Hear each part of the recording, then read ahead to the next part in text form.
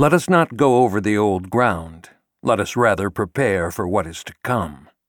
Marcus Tullius Cicero. Trinidad, West Indies, 1 month earlier. January 19th, 1944.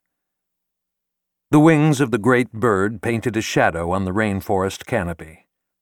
In the trees, a male capuchin monkey shrieked a warning, and the members of his troop reacted instantly. While younger males mimicked the bitonal call, a dozen females knotted together and shielded their young. Juveniles that had lately begun to explore their arboreal habitat now clung shivering to their mother's hair with both hands and feet. The adults shifted position on the branches, craning their necks to see the jagged patches of sky that showed through holes in the ceiling of foliage. After reaching a terrifying pitch, the cries of the winged hunter faded quickly. The bird was moving off. There would be no attack.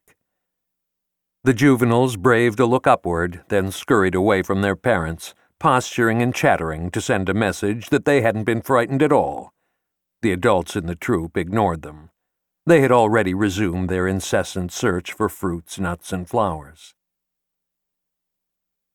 As the dual-engine Bobcat followed the Aripo Valley south, the mountain forest of Trinidad's northern range gave way to savanna, with its scattered assortment of shrubs and stunted trees. In the cockpit, and nearly 5 hours out of Havana, Captain R.J. MacCready gripped the controls of the camouflage-colored Cessna with aggravated impatience, unaware of the havoc his plane had caused for the Capuchins living below. The C-78 Bobcat was a light personnel transport with a cabin capacity of 5, but on this trip there was only one passenger, a Major Fogarty, who seemed content to sleep through the entire flight. As a result, MacCready hadn't spoken for several hours, which might have been a record had anyone bothered to keep track of such things.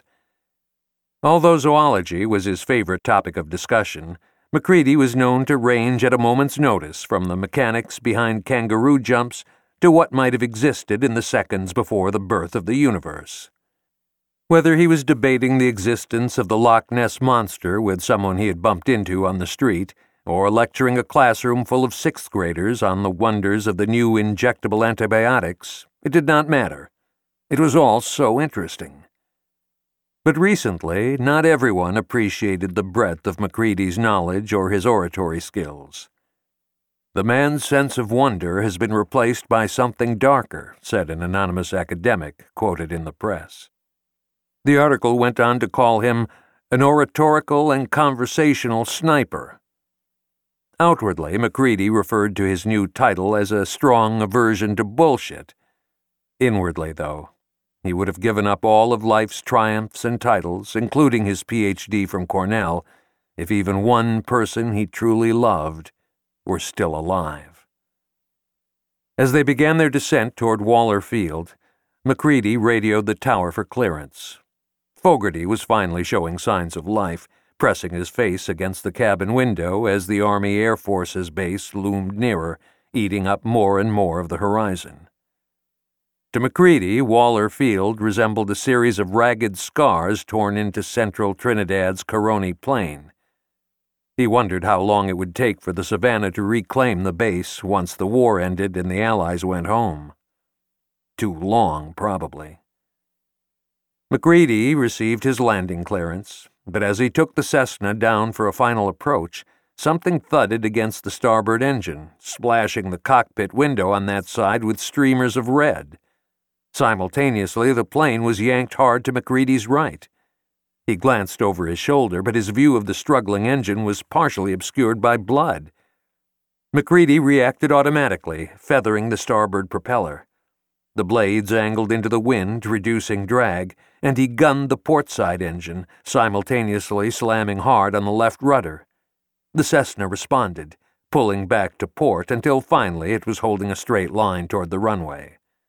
The entire episode had occupied all of 5 seconds. "Now that's something you don't experience every day," MacCready called back toward the cabin. There was no response, so he shot a quick glance at his passenger.